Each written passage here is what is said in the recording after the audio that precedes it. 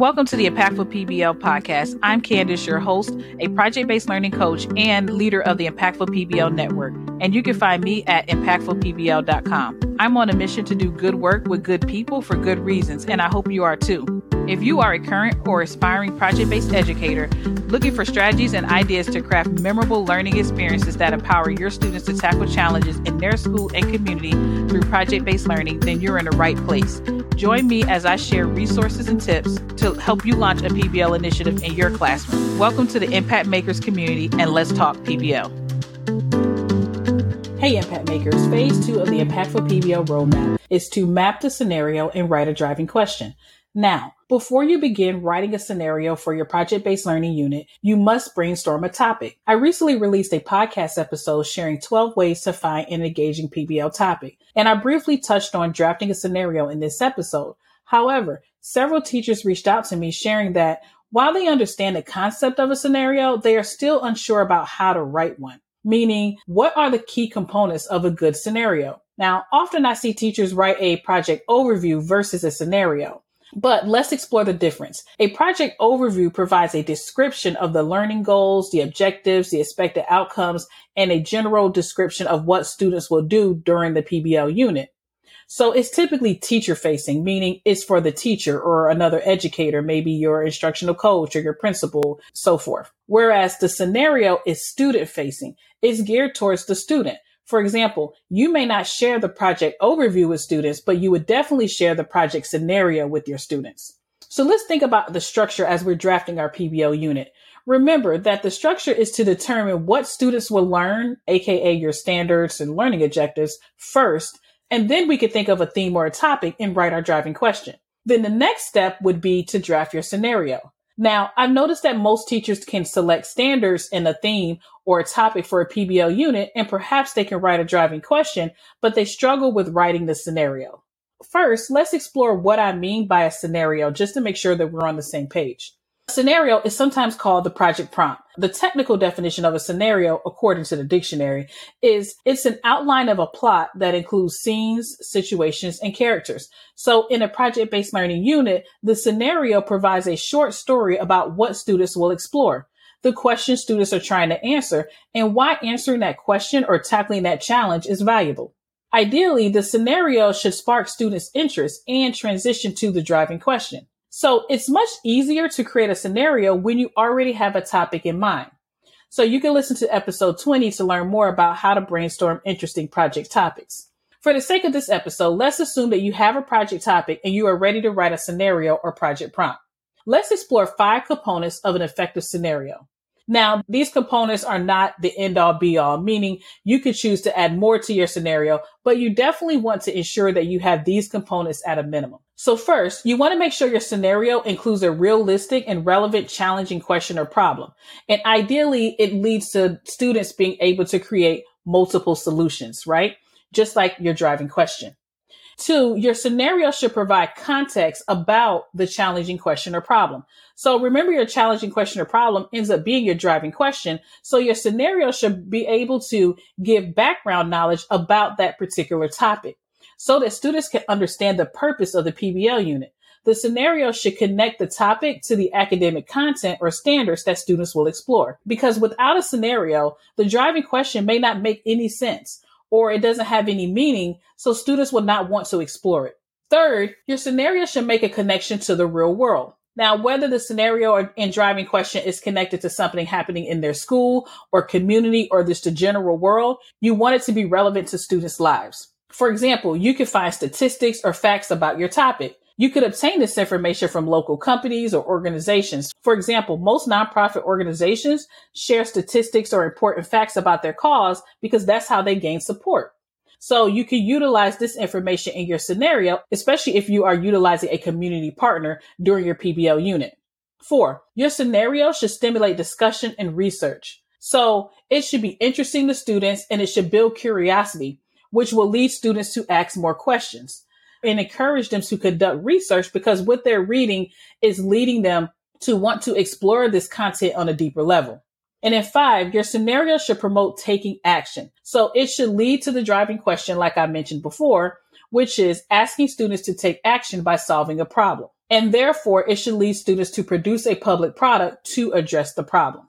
So with those 5 keys in mind, your scenario should include a realistic and relevant challenging question or problem. Your scenario should provide context about the challenging question or problem.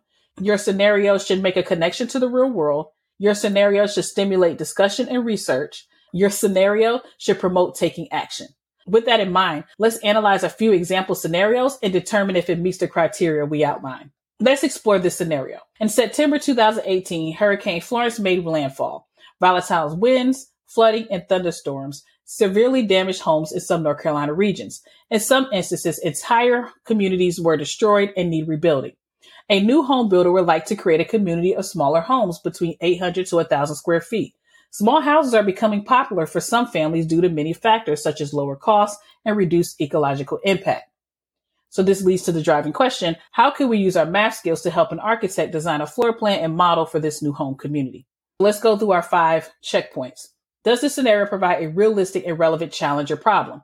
Yes, it is bringing up something that actually happened in the world. And in this context, students lived in the area that was affected by Hurricane Florence. So therefore, they either were personally affected by it, or they heard about it, or they knew someone who was affected by it. The second checkpoint, does the scenario provide context about the challenge or problem? Yes. So instead of just saying, hey, students, we are going to design a floor plan and a model home for a new community, this scenario is giving background on why it's important. The next checkpoint, does this scenario make a connection to the real world?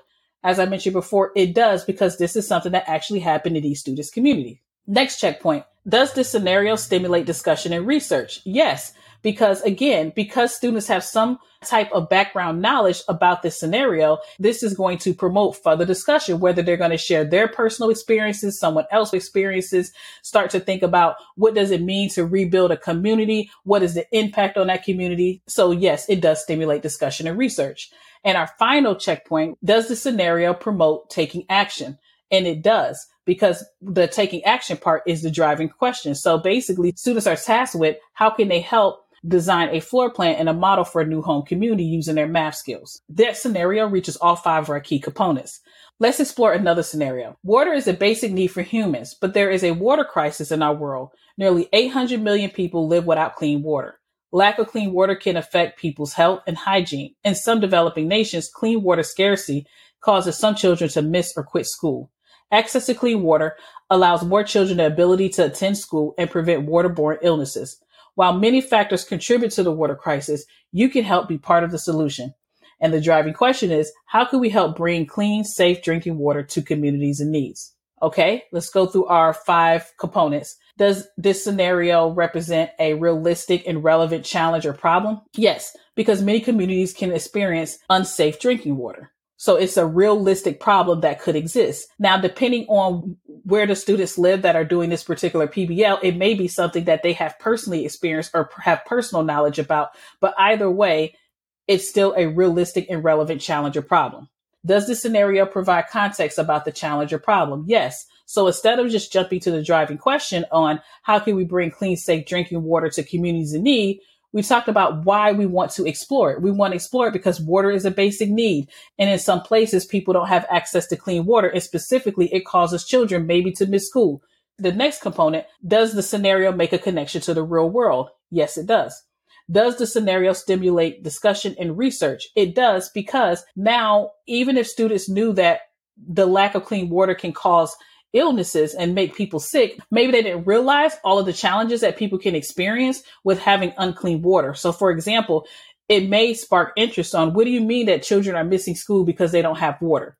And you're like, oh yeah, because of hygiene. Maybe they can't take a shower or wash their hair, or maybe they don't have water so they can cook and different things. So it starts to spark discussion going past the surface level of, yes, we know drinking dirty water is unhealthy, but what does that actually do to someone long-term and short-term? And then the last one is, does this scenario promote taking action? And it does, because the driving question is, how can we help bring clean, safe drinking water to communities in need? So those are just 2 scenarios and example driving questions. But as you can see, as you create your scenario, you can go back and check against these 5 key points and determine if your scenario includes these components.